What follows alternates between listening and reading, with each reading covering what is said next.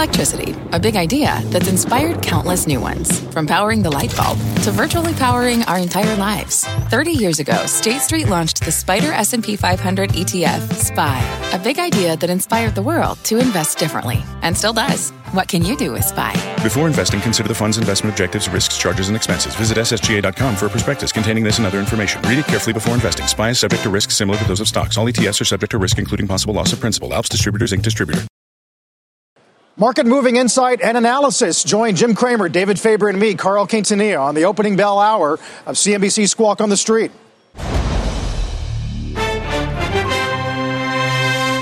Good Monday morning. Welcome to Squawk on the Street. I'm Carl Quintanilla with David Faber at the New York Stock Exchange. Cramer is at One Market in San Francisco as Dreamforce is set to begin. Full coverage from Jim all week long. Stocks were aiming for fresh records this morning, but they've been pulled south from a tweet from our Eunice Yoon saying China is now pessimistic about a trade deal and that their strategy is now to, quote, talk and wait.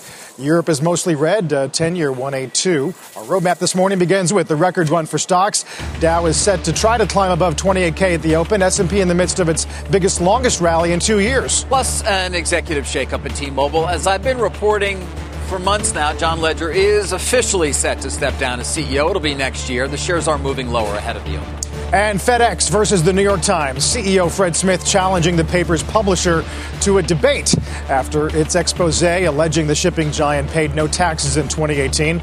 And coming up next hour, it's an interview you won't want to miss. Snap CEO Evan Spiegel will join us exclusively. Let's start with Jim and his big week in San Francisco. Jim, the guys on Squawk were just asking you how you got out there so quickly after the Eagles game last night.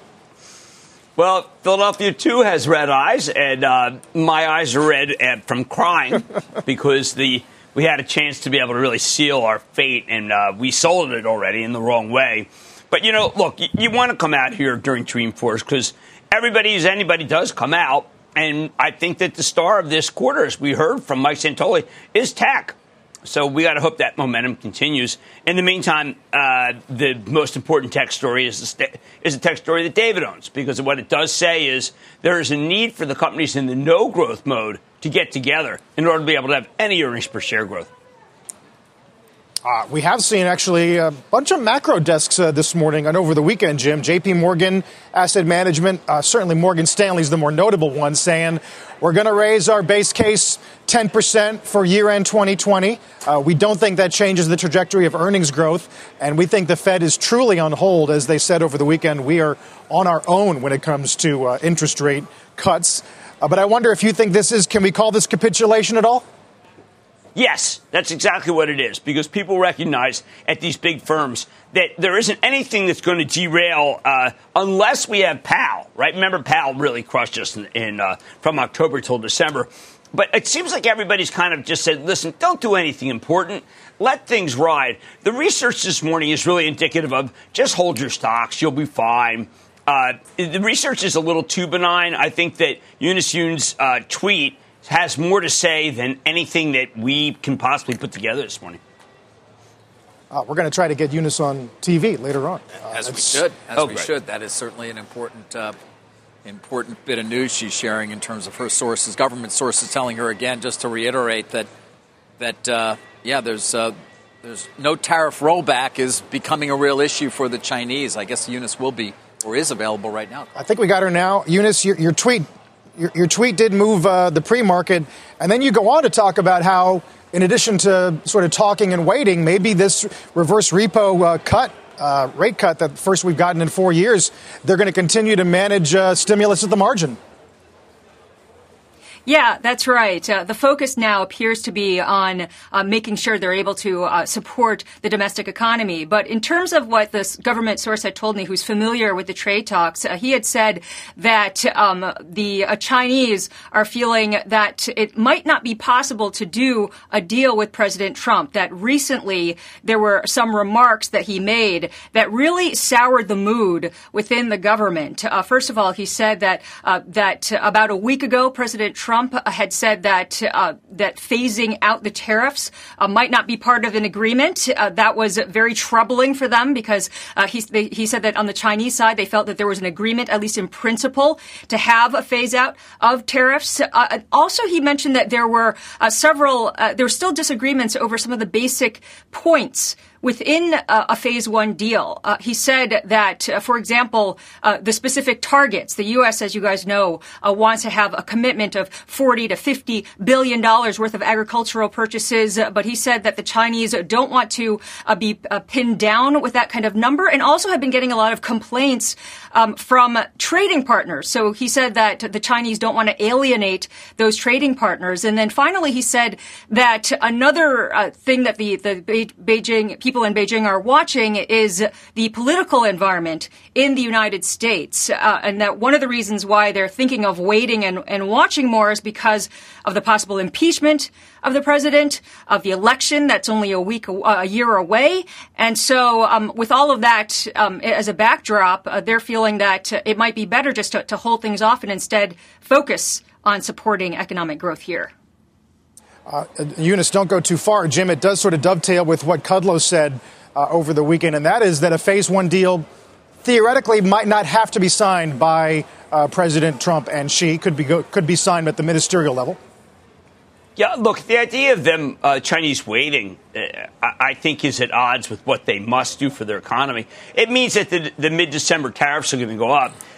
What I get, it's very rare to find a company of any sort that has done big business in China that isn't trying to pull out as fast as possible. So I know that we always seem to think that the Chinese are all powerful, but the longer that Trump delays tariffs, the more time they have to be able to get out of China. And there's even Foxconn talking about getting out. They have a huge number of plants there, Taiwanese company. So I don't know what the Chinese think that they're going to get if they wait. I think the Chinese must recognize that the impeachment is unlikely in the Senate to be found guilty. And that I don't know if they're reading any of the things that we're getting from Elizabeth Warren, some of her tweets this morning. Elizabeth Warren's very hard line on China, so they may actually feel that they can wait. I think that they're making a huge mistake because when those tariffs go up, it is going to be another clarion call to get the hell out of China. We're going to watch that, obviously. Jim, in the meantime, we're getting a little more extension on some Huawei licenses, more discussion about whether we truly delay EU auto tariffs. A big part of the discussion this morning is if you are a CapEx manager, are these incremental delays enough to give you confidence to spend? Well, look, I think that Chuck Robbins talked about how Cisco didn't have it, that the enterprise is shaking here. But we also have a lot of Salesforce kind of, let's say, software companies not seeing any slowdown there. There was a Workday downgrade by Morgan Stanley. But I still think our companies are in pretty good shape. And given the fact that we're in retail earnings, I think even 6 months ago, we would have felt that their earnings were going to be compressed. Margins were going to go down because of the tariffs. It hasn't happened. There we have a Matthew Boss upgrading Five Below. There was a time Five Below sources 25% from China, but they haven't been hurt. I keep looking for retailers that have been hurt. I know that some of the companies that go and do a lot of business with Huawei have been hurt, but it's been very minimal. Been very minimal. Interesting.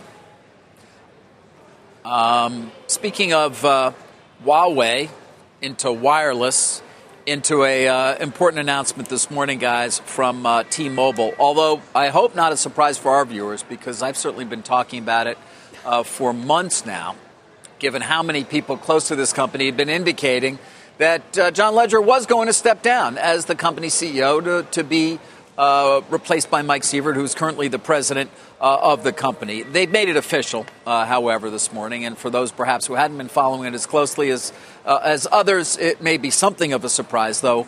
May 1st will be, or April 30th will be the last day that John Legere, the highly successful and longtime CEO of T-Mobile, holds that job. He will be replaced by Mr. Sievert as the company's CEO. Sievert's new title will be president and CEO. Legere will remain, by the way, on the board of directors, but he will be free beyond that, of course, to pursue whatever it is he wants to. There'd been some talk, I'd been reporting on it as well, of his at least interviewing for the job, top job at WeWork, very much unclear whether that would actually happen. And they've been looking at a lot of candidates there. But again, this was not unexpected. In reporting as closely as I was on the conversations that went on for quite some time between T-Mobile and the Department of Justice to try to iron out that consent decree that they finally agreed to, many people around that had made it clear that Mr. Sievert was deeply involved in those conversations. They were very impressed with him, by the way, as well. And that they had all come away under the full impression that he was going to be taking over. And so this has been something they've been thinking about and talking about and planning for quite some time. Legere's contract does expire at the end of April as well. And, Jim, I've been trying to get people not focused on this, but focused on what really is the most important thing, which is the beginning of the trial, where the state AGs who oppose the transaction are going to have the chance to present their case. And that begins December 9th, right here in New York. The star witness, as I pointed out as well, is going to be Charlie Ergen, who they're going to be coming out saying, are you really going to represent a significant player in the wireless market in 5G and therefore a real fourth competitor? And obviously have a lot of questions about that. It should be very interesting. But that's the key here. Mr. Legere's leadership certainly has been incredibly important. But I think many shareholders already were under the anticipation that he would not be here once this deal is either completed or not. Let's call it next spring into next summer. What I'm finding is that a lot of the component companies that do business with Huawei have made it so that because of the strictures, that Huawei fell behind. I think that this was something that people didn't feel possible. There are so many companies, American companies, that are embedded in 5G. Whether it be everybody, Qualcomm that's involved, Micron's involved, Marvell Tech's involved, and they've all been held back. I just think that if an American company wants to advance and do a lot with 5G, we know that Verizon's there talking, we know that AT&T's there talking. But David, this is the company that they are positioning themselves as being the leader in 5G if you just let them get together. And I don't know how the balance sheet's so bad, but I've got to admit that Legere's been a great spokesman for the team.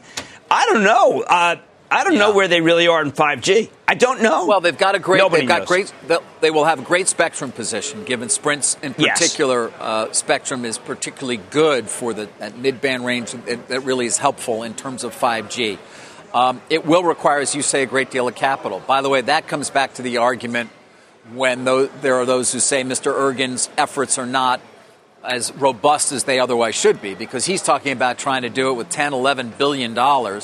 Many say that's just a drop in the bucket for what you really need in terms of actually creating a 5G nationwide network. Now, there will be more beyond that, but that's the number he's been sort of pointing to, at least in his public comments when I've seen him at the Goldman Sachs conference or at a couple of other places of late. We'll see.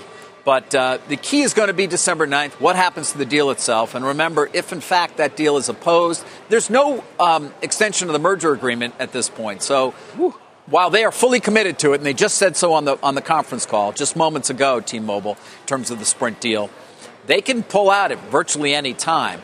And that's got to be a key question for people. So we'll see how the trial goes when it begins 3 or so weeks from now and what happens. A lot of ramifications from it. The future of Dish, the future of Sprint being two of the key ones. David, who is Sievert? Because we know who Legere is. Legere's a guy who actually rallied the rank and file. I mean, he's regarded as being a modern leader of our times. Sievert, is he following in the footsteps? He is. I mean, he was hired in 2012. And in fact, Legere says, I hired him and I've mentored him as he took on increasingly broad responsibilities. He's well prepared, they say, to lead the company into the future. Has a deep understanding of where it's been, where it needs to go.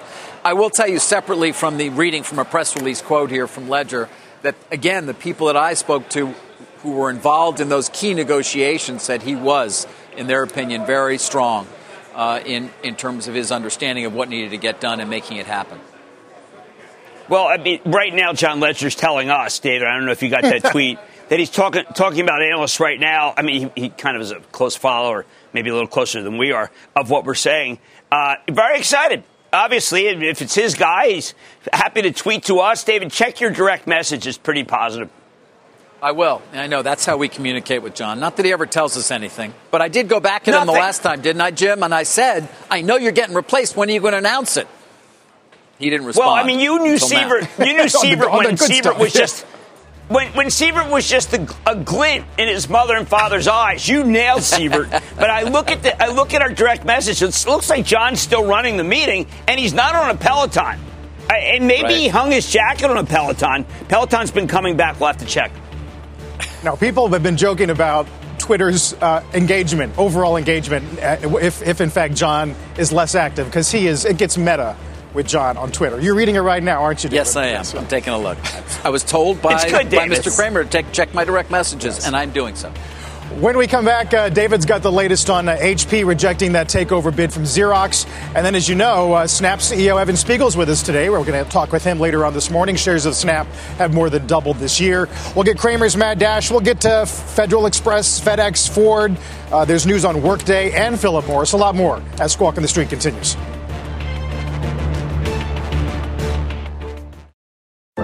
What's on the horizon for financial markets? At PGIM, it's a question that over 1,400 investment professionals relentlessly research in pursuit of your long-term goals. Specialized across asset classes, but united in collaboration, our teams provide global and local expertise. Our investments shape tomorrow, today. Pursue your tomorrow with PGIM, a leading global asset manager. 12 minutes to go before we get started here with trading for the week. But let's get a mad dash. Cross country it is this time. AMD is the name, Jim.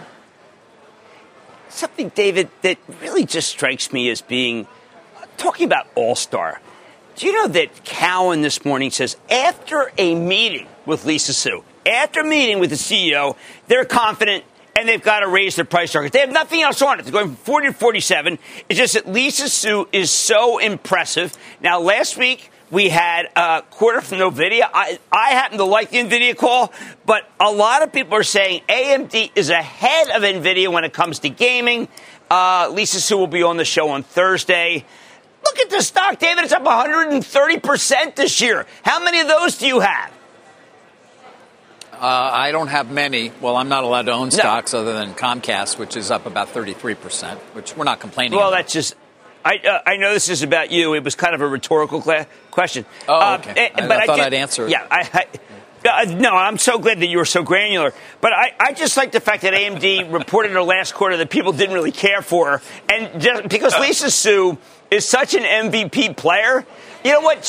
Brady didn't have a good game. I think she's better than Brady.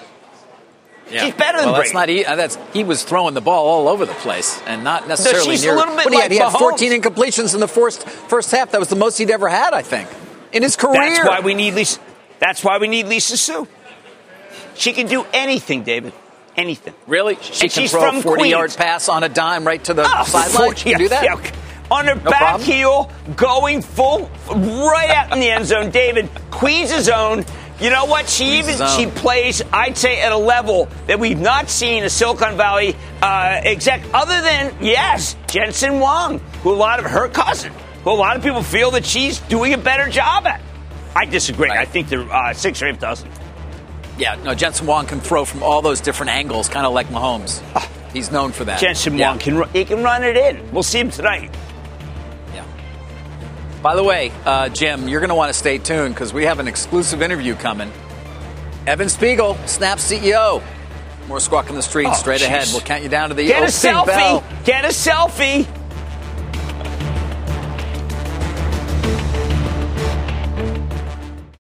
Every day, thousands of Comcast engineers and technologists put people at the heart of everything they create. Like Oluseyi, a Comcast engineer who grew up bonding with his dad over sports. This inspired him and his team to create AI Highlights technology that uses AI and machine learning to detect the major plays in a sporting event. So millions of fans have a way of catching up on their favorite sports. Learn more at ComcastCorporation.com.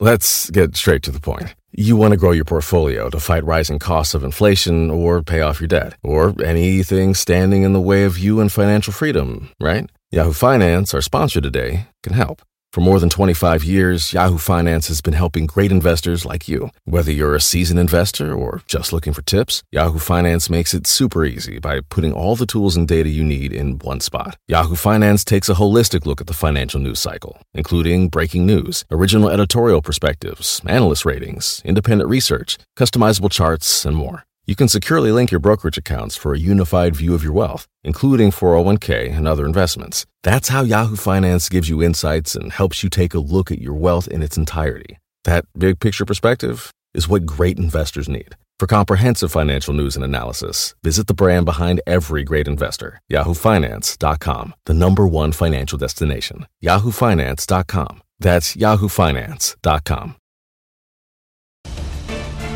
Big week on tap as we'll get some flash PMIs on Friday. Obviously, October end earnings all week long. Some minutes from the Fed and the ECB on Wednesday. For the time being, though, China trade has futures slightly down. Opening bell in 7 minutes.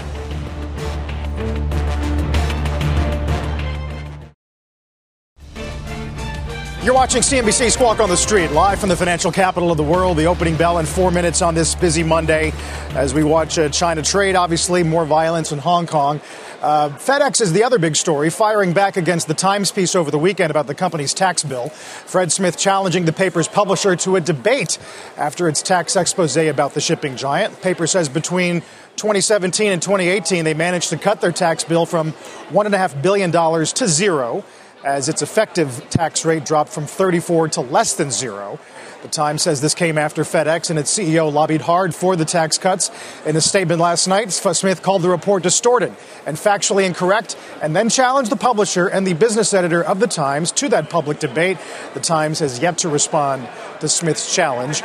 Bigger part of the story, David, was how the correlation between tax benefits and CapEx spending really hard to find. I agree. So. I mean, I think, again, and there's a quote from Mr. Smith responding to that in terms of challenging A.G. Sulzberger to a debate. And, yeah, on that, in terms of FedEx's tax bill, particularly as it had the impact it had for so many others, the Tax Act itself, of minimizing their future liability. Not completely clear how the Times came to their numbers. But, Carl, I agree with you. The larger takeaway, cited in a number of different places in the story, was simply that rates are lower than had been anticipated even under the tax bill, and that the expected benefit in terms of capital investment has not really been there. We all know that we're facing trillion-dollar deficits, in part as a result of that tax bill itself, Jim.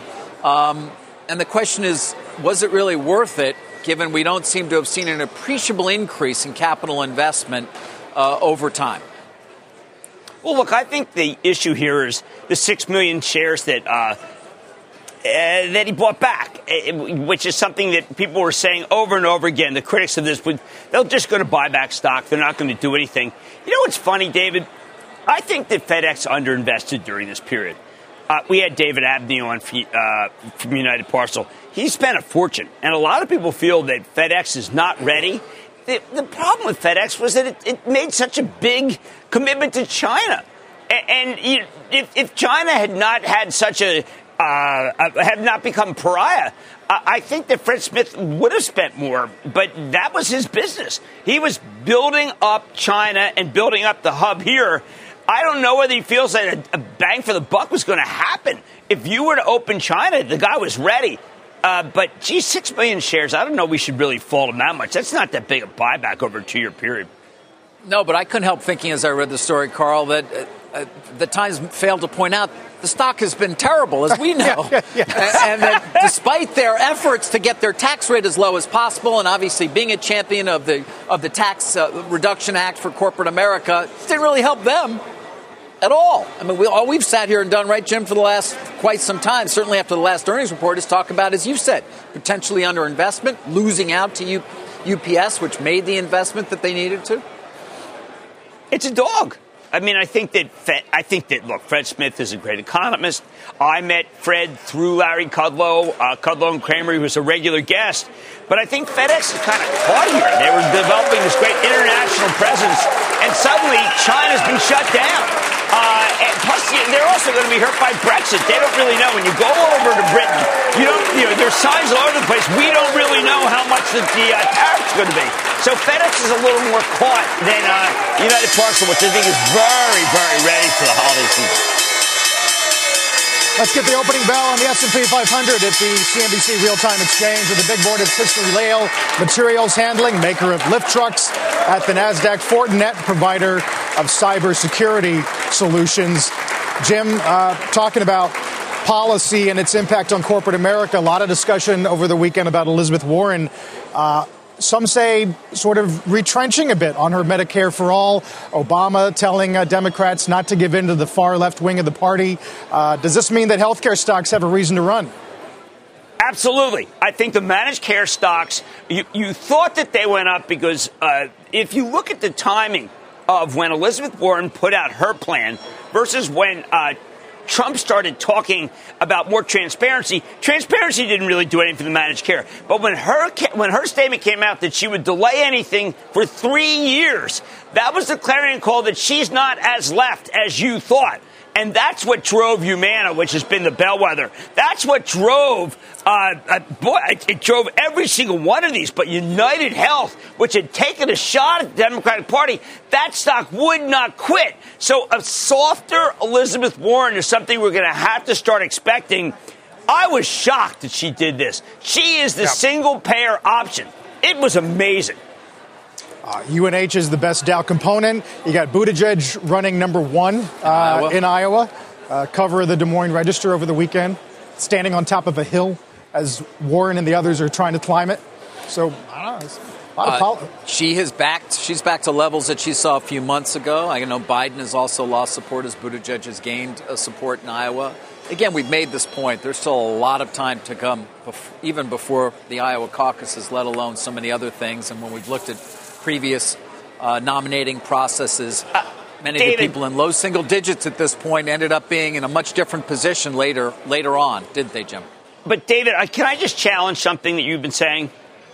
Sure. As we get closer, aren't we closer? I mean, you've been saying all along that we are far from it. I feel that we are getting closer. It's just something that happens with the count. You can disagree. I am happy to say that. But now we are. I think there's a day, Jim, where you're no longer far and you're close. That day hasn't come yet. I don't know where it is.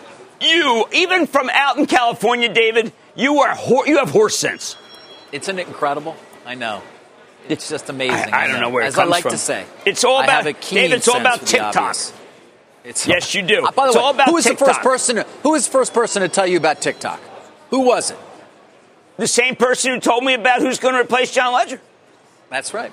I remember it was the only thing I ever said to you. You're like, what's TikTok? It's like TikTok. I know. I thought it was Tic Tac. I had eaten a Tic Tac off the floor of a Lamborghini factory. David, I want to ask you, did John Legere learn from you that he's going to be replaced? I was looking back. I think I did it on the 19th of, 4 months ago. Look, somebody actually tweeted it. Thank you, Brandon. And you turned to me then and said, what? But now it's official. John Legere does, the company announces this morning, his last day will be April 30th as CEO. He will be succeeded by Mike Sievert, the company's current president.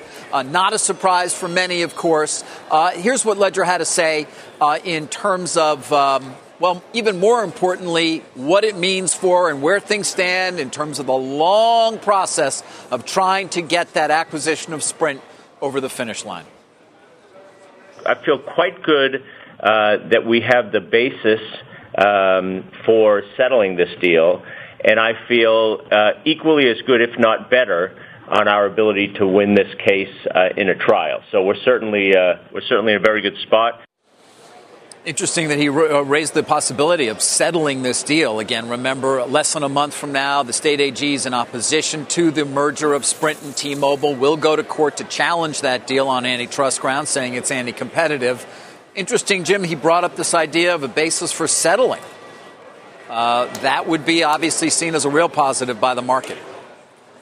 Yeah, look, this is something that if you look at the arc of what happened, when it was first proposed, I know I laughed. I laughed because could 5G be that important? At this point, I think that whoever can help us in 5G is going to get a leg up from the feds because there is such a the antipathy toward China and 5G cannot be underestimated. There are 3 other companies in China that I think are now ahead of Huawei and are regarded as being less owned by the government. By the way, David, I just want to point out, I don't know if you've seen how Hong Kong, that they couldn't even get the J.P. Morgan conference roadshow on the Alibaba deal. They're saying, obviously, that, look, don't worry about it. It's because people know it.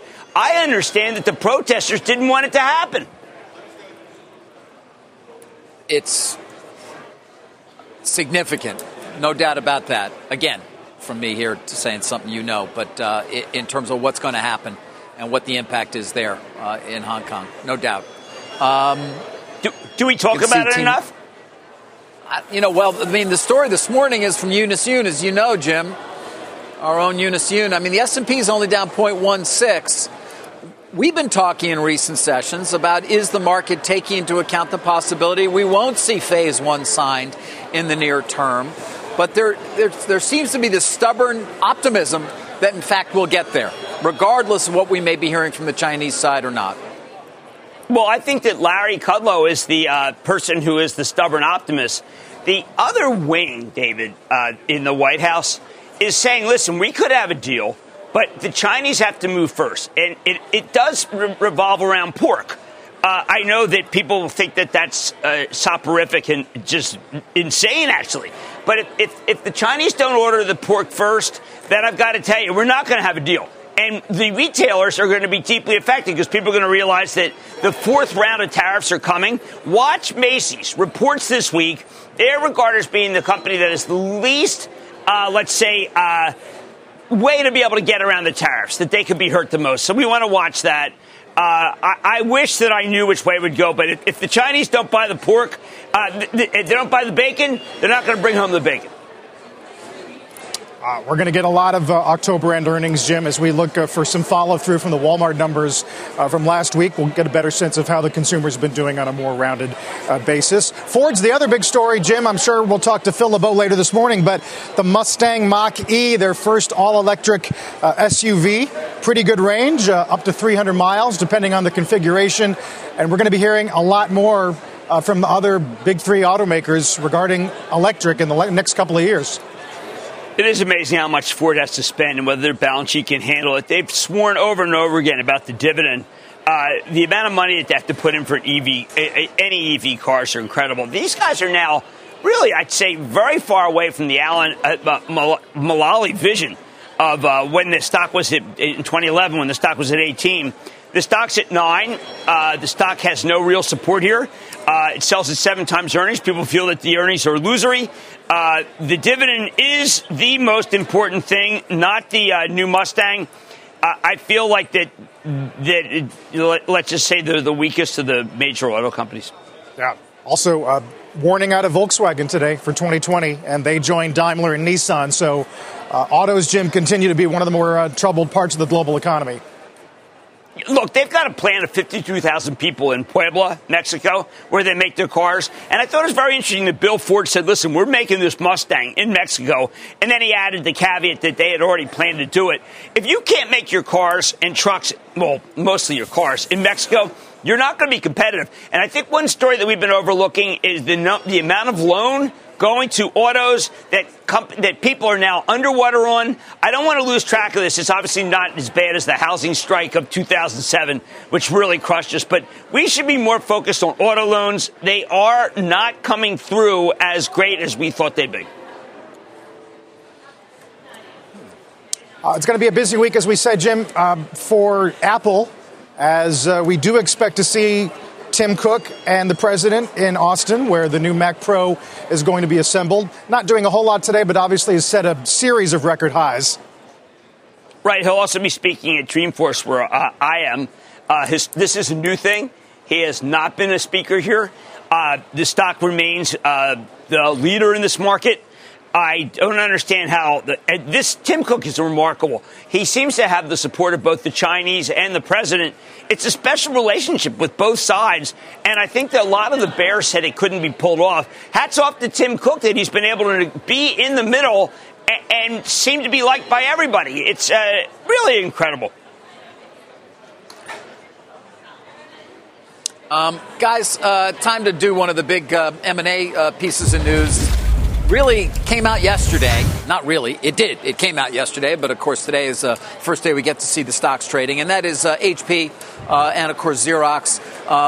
Yesterday, the board of directors unanimously rejected Xerox's proposal to acquire the company. We've reported on it, of course, $22 a share, 77% in cash, the remainder in stock. Would have had the effect of HP holders owning roughly 48% of the combined company.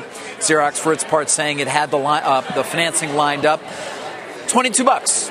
That's where it was. They say, no way. At Hewlett-Packard. But they do leave the door open to a certain extent towards potential talks between the two companies. And I would note it's interesting that we have not heard from Xerox. They have not put a press release out responding in some way to the rejection of their offer.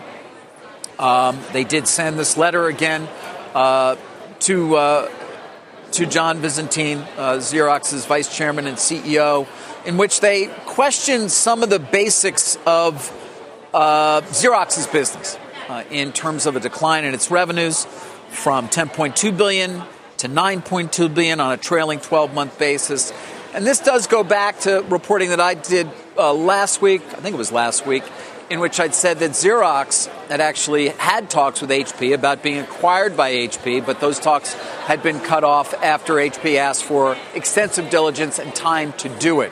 Now, there's been a lot of back and forth there in terms of what they really said or what they wanted. NDAs weren't signed at the time, but I can tell you that they certainly did do what I'm told was a fairly deep dive on synergies. Remember, Xerox cited as much as $2 billion in cost synergies from a deal.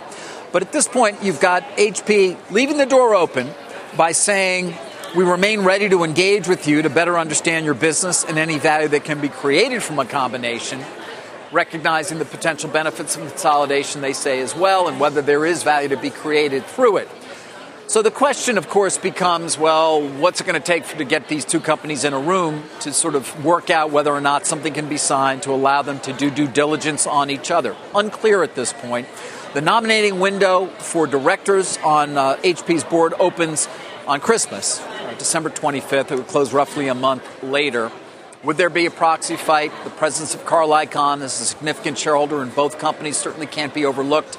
He is one who is in favor of a deal, says he would own the combined company stock, not opt for any cash, potentially under any a deal itself. But I will tell you, it does appear that there is still a fairly wide breach here. And the question is, what are the shareholders of HP going to say? What is the board going to feel in terms of its need to actually engage in some fashion to make sure that its shareholders feel it did as much work as is required here to say, hey, this is not something that we think can really work. The current price, I'm told, is not even close in terms of value. There is a belief on the HP side that the plan that they have in place in terms of cost cutting will extract a good deal of value for their shareholders. They're executing on that right now. They obviously are having a change in leadership at the company in terms of the CEO with the unexpected departure of Dion Weisler. But they are open to that idea of consolidation. They do, however, want to understand that decline in Xerox's business. And there is this idea, I think, at least among some in the HP camp, that there's a sense of desperation on the part of Xerox to try to get something done. Obviously, Xerox would say just the opposite. And in fact, it's simply the fact that they move faster than HP, the bureaucratic HP, which needs forever to sort of take a look at things and make decisions. If they move faster, their leadership team is the one that can deliver on those $2 billion in cost synergies, can get it done. And they argue that there's enough of an overlap in the shareholder bases that there's going to be support for them. So, Jim, Carl, we're going to see what happens here. Interesting, we haven't heard from Xerox yet. Will there be some sort of talks that lead to at least some due diligence that gets you down the road even further, Jim? I don't know at this point, but it certainly has to be thought of. Both stocks moved up on the prospect of a combination, and I think both are moving down today, at least on this rejection. You know, David, I am struck by how the language is a little conciliatory. I mean, HP is saying, look, we remain open to something. They did no longer say in their comments to me that, you know what, let's give Enrique Lores more of a chance, who's the new CEO. Instead, they're just saying, look, we we could possibly do something. These aren't the right prices. They do say that Xerox is, yes, desperate because of their balance sheet. They do say that their own company is good value, but this is not scorched earth at all. I feel this is more like, okay, listen, you guys are off the mark, but the combination isn't crazy. Yep. You're right. It's definitely not scorched earth in any way, leaving that door open at least, making their own shareholder base perhaps feel better about it. Xerox, though, in a difficult position because much higher could they really go in terms of an offer? They'd have to increase the cash position because if you throw more stock in it, you end up with HP owners owning more than 50% of the combination. Gets back to what management team would lead the company. They, of course, claim that Xerox's management team will be far better positioned to deliver on those synergies than would the, as they say, it's slow-moving HP, Jim. These guys are all from HP, the leaders. I mean, slow-moving. Give me a break.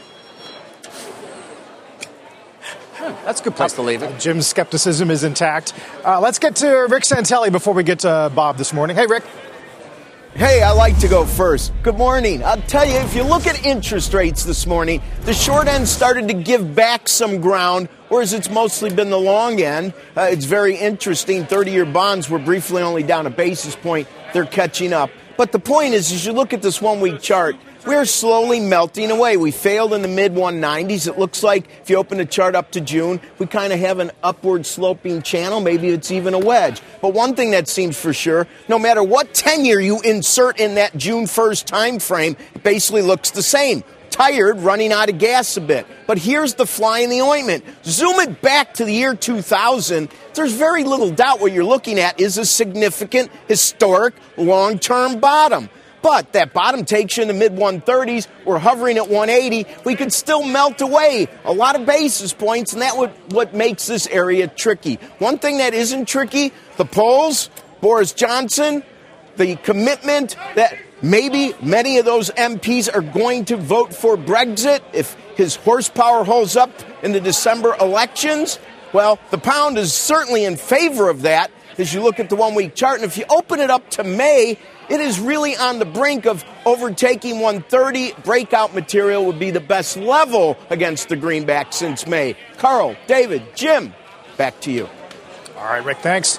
Rick Santelli, let's get to Bob, see what's moving on the floor. Good morning, Bob. Well, we were up earlier on, but there was talk of constructive talks over the weekend. But look at the S&P futures. Eunice Noon, our reporter over there, saying outlook kind of pessimistic over there. Trump apparently not wanting to roll back any of those tariffs. The Chinese want that. Market moved down on that. And you can see, of course, trade, the nominal mover of the market these days. But don't kid yourself. The usual names here, energy, materials, industrials, banks week. The big move up, down last week, rather, in yields was a major problem for the banks. Down again today. Again, that moved down on the trade talks. Utilities fractionally on the upside. But don't kid yourself. We're still essentially at new highs. Here's the Friday numbers that we were looking at here. New highs on the S&P 500. Mid cap is just below new highs. Small cap, even Europe, just below new highs here. It's a very, very broad rally. And if you want to see how broad it is, just take a look at some of the sectors at new highs. How often do you see value and growth hitting new 52-week highs at the same time? There's growth.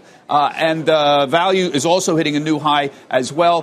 Tech and healthcare also hitting new highs. Very rare to see value and growth at the same time. Remember, value essentially banks, Walmart, and Apple. Growth is essentially your Amazon and your Microsoft here. So moving the markets are trade wars as well as the Fed here. A hope for a resolution, but you see that moves up and down on a daily basis. The big thing, I think, more importantly, is the belief that global growth may be bottoming for 2020 and not as bad as people thought even a few months ago. We're also seeing outflows from bond funds and some inflows into stock funds. People have been waiting for this for a long time. That may help the overall markets here. Are earnings bottoming at all? We don't quite know, but the important thing is we're going to be flat for 2020. And if this number holds flat for 2019, if that holds for 2020, the market is definitely going to move a little bit higher because a lot of people feel we're going to essentially be flat in 2020. So there's the nominal mover here. If you can bottom on global growth, we got a chance for mid-single-digit growth in earnings. And, Carl, that's always ultimately the mover of the markets. Back to you. All right, Bob, thanks. When we come back, investors in Snap have certainly had reasons to smile this year. Stocks up 160% for the year to date. And an exclusive with Evan Spiegel's coming up this morning. Dow's down 19.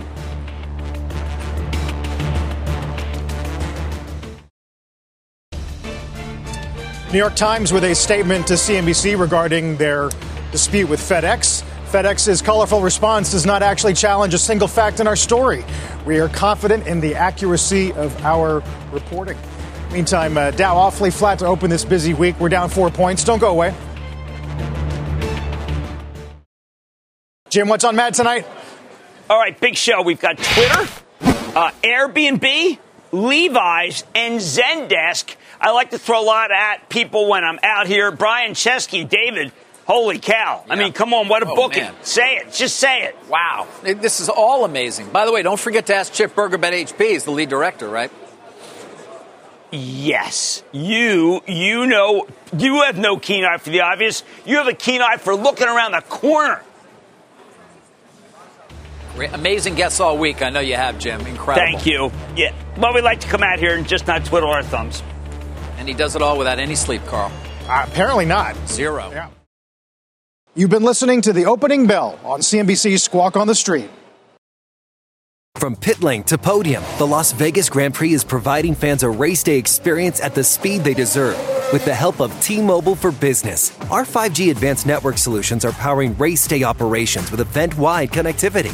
From streamlined gate entry to an immersive app, giving fans blazing fast access to the sport they love. This is accelerating innovation. This is the Las Vegas Grand Prix with T-Mobile for Business. Take your business further at T-Mobile.com/now.